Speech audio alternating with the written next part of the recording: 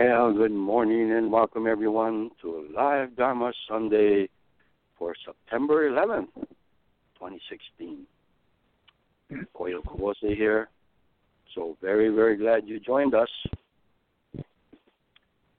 Recently, here at Bright Dawn Center, we've been having some trouble with our septic system. You know, we're on a 6-acre lot, wooded lot, and Madera County. Actually, it's an unincorporated area in our neck of the woods here, and so we're not hooked up to any municipal water or septic system. We have our own well, and we have so forth. So I'm learning about those kind of things, that kind of lifestyle and what it entails.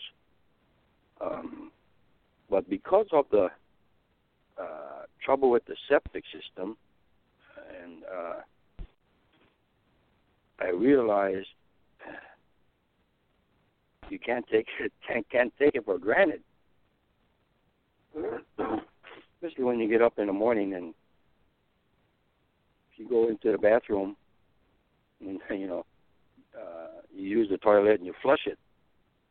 Well, it just goes. You turn on a faucet, water comes out. You flip a wall switch and the light comes on. The modern conveniences and comfort in everyday functioning like this, we can't help but take it for granted. Until something goes wrong, okay, then we have to really struggle and perhaps call in a professional repair person. And I was thinking, it's not so much gratitude, I guess, for these modern conveniences, but just the amazement of how these things work. I mean, just boom, that's it. Boom, boom, boom, boom. Such amazement at the convenience and comforts. And then you think about pioneer days. You read about it or saw it in movies and whatnot, and no electricity, and no running water in the house. And of course, that's the way life was in those days. So you got up, you lit a candle, or if you were really, modern in those days, you had a little kerosene lamp. Wow. How much more efficient was that than a candle? Maybe you went to you pumped the handle in the house and you got water. Oh man, water right in the house. Instead of you having to go to the stream and get it. And of course it's all relative. Okay. So it's not the gadgets or, the things themselves inside us, our awareness of these things. I remember a short story I read. It's a war-torn city, maybe in the European city, bombed out, and a mother and her young daughter wandering around. Everything, buildings are all destroyed, and evening's coming. It's going to get cold. It's windy. They're looking for shelter. And in the rubble, they find a wooden door that was intact, but blown over. So they propped it up against some crumbling stone brick wall, and they could get underneath the door being used as a wind barrier. So, and then the little girl looked at her mom and said, "Mom, what do people do that can't find the door?" This really drove home to me the fact of putting the attention not so much on the things that we do take for granted, but the taking for granted itself. This is something to think about. Well, I'd like to introduce today's guest to give us a Dharma glimpse. This is Clarence Genyo. He lives in Florida, and he was inducted as a Bright Dawn lay minister this past May as part of the LM8, Lay Minister 8 group. Clarence Genyo with us today for a Dharma glimpse. Please. Well, good morning, everyone. Thank you for joining us this morning on Live Dharma Sunday. Sure, I don't need to mention the significance of today, September 11th, and the horrible events that happened on this day 15 years ago. Unless you were a very small child at that time, I think the events are probably forever burned into our memories. It kind of affected the way an entire couple of generations of Americans look at the world. We'd had terrorist bombings before that, including, the Oklahoma City bombing and the truck bomb in the World Trade Center itself several years previously. But we didn't have to deal with them at the same, amounts that other nations in the world have had over the last several decades. And it very much changed how we look at things in the sense that our kind of a naivete of the, people being able to do these kinds of things to us went away, and it left us very afraid. And that fateful day set off a chain of events that we're still dealing with 15 years later. I recently had a revelation that there are teenagers who are entering their freshman year of high school this year that have never known a world where the United States wasn't in some form of overt military action.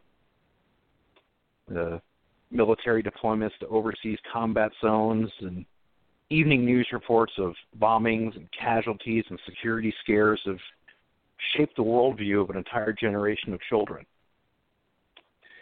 The hopeful thing I see in all of that is maybe in 30 or so years, when those children who are now will then be in the driver's seat of the country, will kind of realize the futility of always using force to achieve foreign policy, and that there's always consequences and a backlash that lasts for a very long time. I'm hoping that they will look at that and the situations that have developed over the last 15 years and how we're still mired in conflicts overseas, and they'll learn from that. But on today, the 15th anniversary of the September 11th attacks, I'd kind of like for all of us to remember those that have perished in the aftermath. The 3,000 or so people who died on the actual attack itself. The first responders and all the others who later succumbed to illness because of the rescue and cleanup damaged their health irreparably. All the soldiers, the young men and women who volunteered to go over and fight and the lives are lost. The foreign civilians whose really only crime was being unlucky enough to be in the wrong place at the wrong time. And even remember the terrorists and the jihadist fighters who have died too. And that last sentence may shock some people. Remember the terrorists? I think we should. And that's not an easy thing to do. And I'll be honest, that's not an easy thing for me to do either. I was one of the people on September 11, 15 years ago who felt some kind of surge of righteous anger, and we have to punish the people who did this. That kind of lost to me at the time that the words righteous and anger being kind of in the same sentence. But it's easy to have compassion for people you identify with. It's easy to look kindly after your own. But to have compassion for people who want nothing more than to kill you and tear down your culture, that's really very hard. Very, very hard. And for some people, it's nigh on impossible. But one of the central ideas to Buddhist thought is interdependence. It means that everything and everyone is connected in a very complex web of cause and effect. The idea that nothing exists outside of and independent of everything else there is. We trick ourselves into thinking that I'm over here and that person's over there. I'm this way and they're that way. I'm normal, but they're different. They're weird, but I'm okay. We trick ourselves into thinking I'm better and they're not. And everyone on the other side of that imaginary fence seems to think the same thing about you. You wonder why the world is in such a crazy predicament as it's in. But I also can see an alternate reality. We see novels and stories that they call alternate histories, or some writer will craft a fictional story about what if something happened differently. There's stories where a different side won the Civil War and what might have happened had that been the case, and a lot of fiction stories. And I actually enjoy a lot of those alternate timeline stories where what if one thing had gone different in some famous historical battle and everything, the world we know today, turns out to be completely different. And I can kind of see an alternate reality in my own life. What if I weren't born here in the United States of America, lived a reasonably comfortable life in a very prosperous nation? What if I was born in a much less developed country with economic and social hardships, a culture that didn't have very much way in exposure to outside ideas, a place where the prevailing political, social, and religious powers that be tell me that everything that's wrong with my country or the world that I live in is because of some other mighty nation. And that country is why your life sucks so bad. And this other evil country is so powerful that the only way to combat them is to turn myself into a human bomb.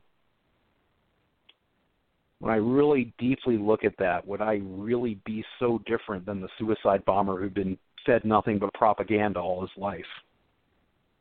And if you look at it really deeply, would you be? Of course, we like to think, oh, no, I would never do something like that, but what if? I don't advocate allowing terrorists and criminals and other people who want to harm people just to run around blowing things up and hurting others. I really, truly believe that both nations and individuals have the right and the duty to protect themselves from aggression. And the unfortunate, sad fact of the world we live in is that sometimes when someone is just so bent and determined on causing harm, that harm must sometimes be brought to bear to stop them. Sometimes people just refuse to talk and work things out.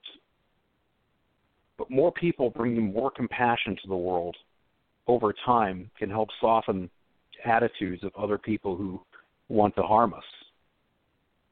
Can eventually lessen the intractable differences between peoples and countries and ideas.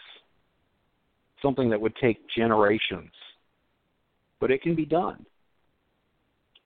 And it starts with developing more compassion for others we don't necessarily want to. Trying to stop for a moment and look at the other person's shoes, not to justify when people commit horrible actions, not to not hold them accountable, but also not see them as something as being different from ourselves, something that's somehow subhuman because they don't look at the world the same way we do. Developing compassion for the people that hate us and that we don't feel comfortable with can help us expand our capacity to deal with having compassion for the people we do want to. And it also, by extension, helps us develop compassion for ourselves. And that's something that's sometimes the most difficult thing of all, having compassion for ourselves. How much suffering, stress, and strife in the world comes from people who act out against others because of bad feelings they have for themselves. Compassion is something that's central to the Buddhist life. And I know it's not always something that's always come easy to me. It's something we have to work at. It's something we have to remind ourselves of on a daily basis. I know that part of the reason I wanted to talk about this was as a reminder to myself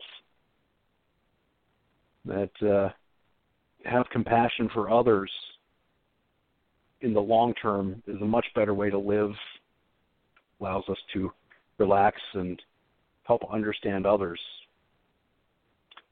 So today, sometime, think of the loving kindness meditation when thinking about the September 11th attacks. That may everyone in the world be happy. May they be well. May they be safe. May they be peaceful and at ease. May they know compassion. Thank you for listening, everyone. Thank you very much. I just think of the phrase, understanding others and oneself.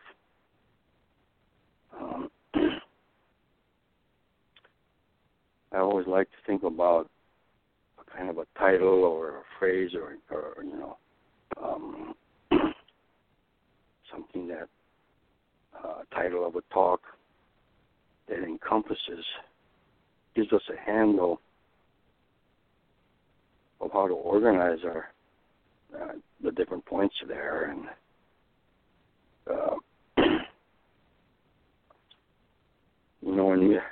I remember I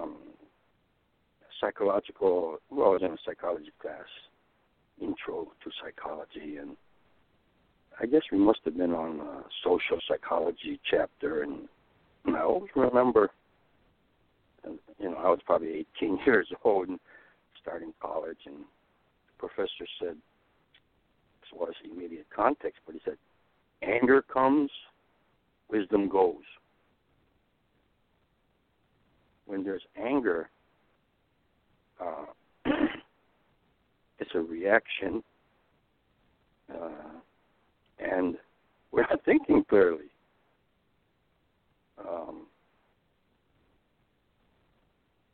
Think about, we're preparing for our autumn newsletter right now, and one of our articles, which was given actually as a Dharma glimpse for Live Dharma Sunday a while back by one of our lay ministers, we're going to run his article that he talked about, titled Buddhism and Politics.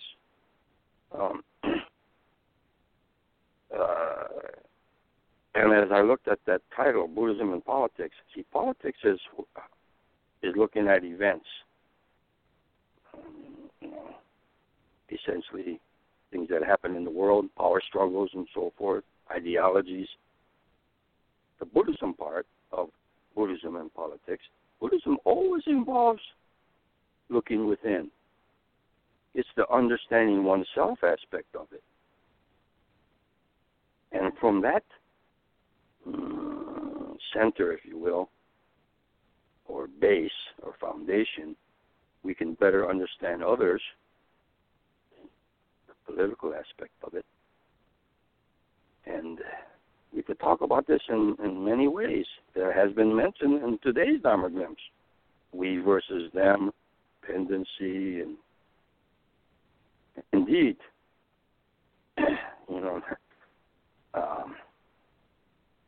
9/11 was the kind of event where,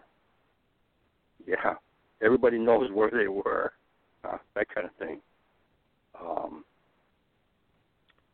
That's a tremendous, you could call it, war itself is in the political arena. War, W-A-R, we are right. And not only armed conflict, but you don't like what someone stands for, you assassinate them. I thought of this because just recently, through the 6 degrees of separate closeness kind of idea, I went to school at University of California at Berkeley in the early 60s, and I worked in a part-time job as a student. I worked in the registrar's office in the basement where we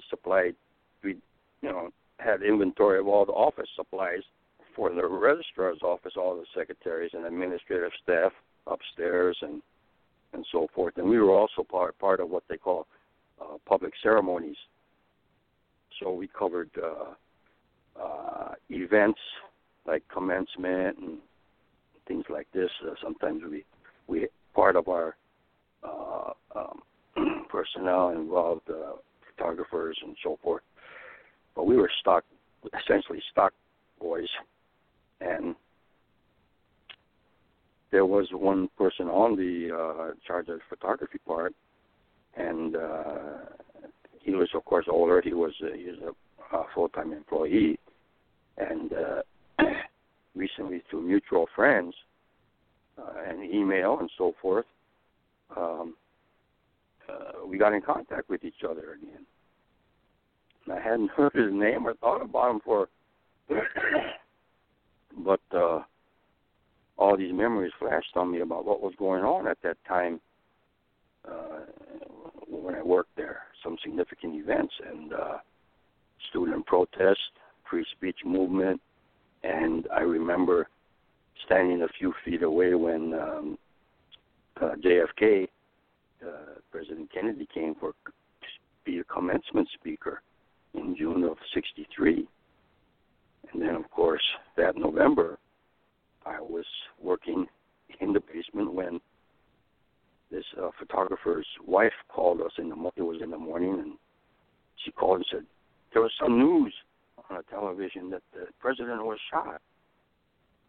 Indeed, I remember those things. I remember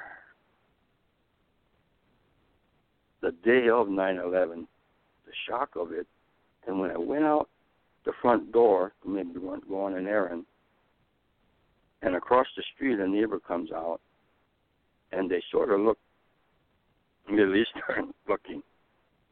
There's an emotional reaction inside of me, of alertness, and I tell myself, hey, I'm a liberal, open-minded person, but to have that kind of reaction, this is. You could go into the whole topic of World War II and what happened to Japanese Americans on the West Coast, incarceration camps, and why those civil rights organizations, Japanese American organizations, really stood up for whenever terrorism and talk about Middle Eastern countries or immigrants, and even if they're citizens, doesn't matter. The kinds of emotional reactions, and sometimes it could lead to wartime hysteria, legislation passed, constitutional rights ignored, and all these things that is against understanding others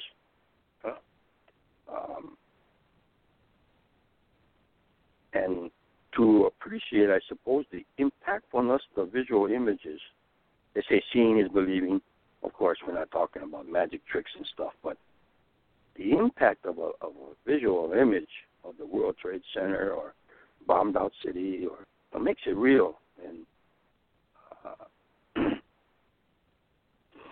I remember a minister, this is just a side association, but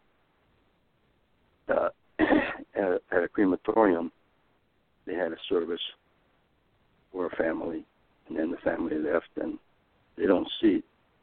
In America, the family doesn't see the actual cremation in the oven and so forth, But there is a window there. And, in other countries, sometimes they do have these cremation rituals. But anyway, I remember this minister was telling me, he said he went down into where the oven was after the family had left and after the service, and he asked the employee, can I watch? I want to see he wanted to remind himself of the reality and the impact of it, and he could see the body being burned up, looking, through the window. That kind of impact of visual images. But I think we need to think about the impact of these things and be affected and look inside ourselves. I remember one time when I was teaching introductory psychology, and we had a small discussion groups met for it, and about 5-6 people talking about things, and I remember one time we were talking about prejudice and things like this,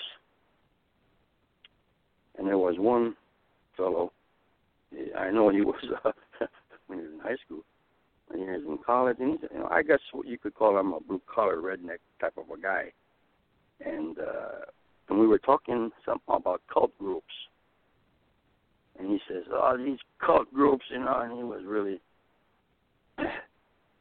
bad-mouthing them and so forth, and I was trying to, and I was surprised, but I said, well, wait a minute, let's just imagine, what if your sister somehow got influenced and got involved with this extremist political group or, religious group or whatever. And then, and I just pressed it a little bit. And in this kind of an intimate setting of a small discussion group and look face to face with him and, really describing this what if. And he said, could you be more understanding of the people that were followers, that somehow they got conditioned or sucked in or whatever? Okay. What if it was your sister? Okay. Would you have more understanding for the situation? And then he nodded his head and he said, yeah, I could see that. That really, I remember that. It impacted me in terms of you got to really look within. And don't look at the outside and say, yeah, that was no good. And this is where I think compassion comes in, and a very, stark story about that Thich Nhat Hanh talks about when the boat people from Southeast Asian countries were fleeing civil wars in their country, and then these pirates raided these boats, and there's a Thai pirate that rapes and murders a 12-year-old girl in the boat. And he says that we have to have compassion also for the raping pirate. So, wow, never considered this, passion for the pirate. Our compassion has to be that big. And the compassion is that, hey, this guy, he doesn't even know the most simplest common decency of being a human being. He's pretty bad off. Okay?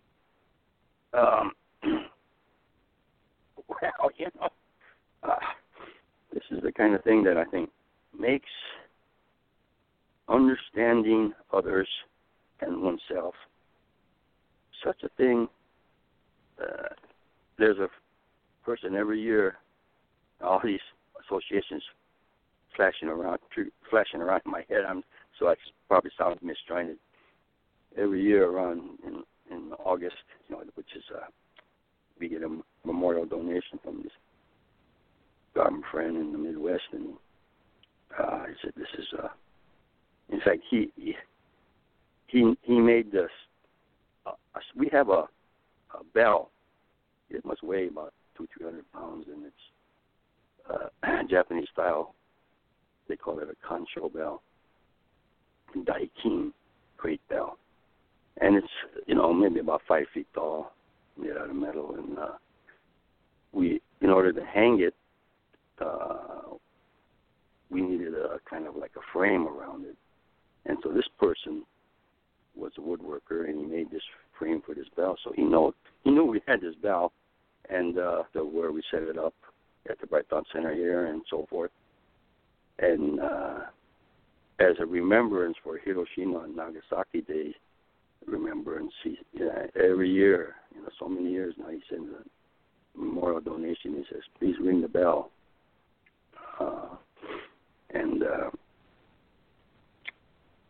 And then there was a phrase, tremendous teaching phrase that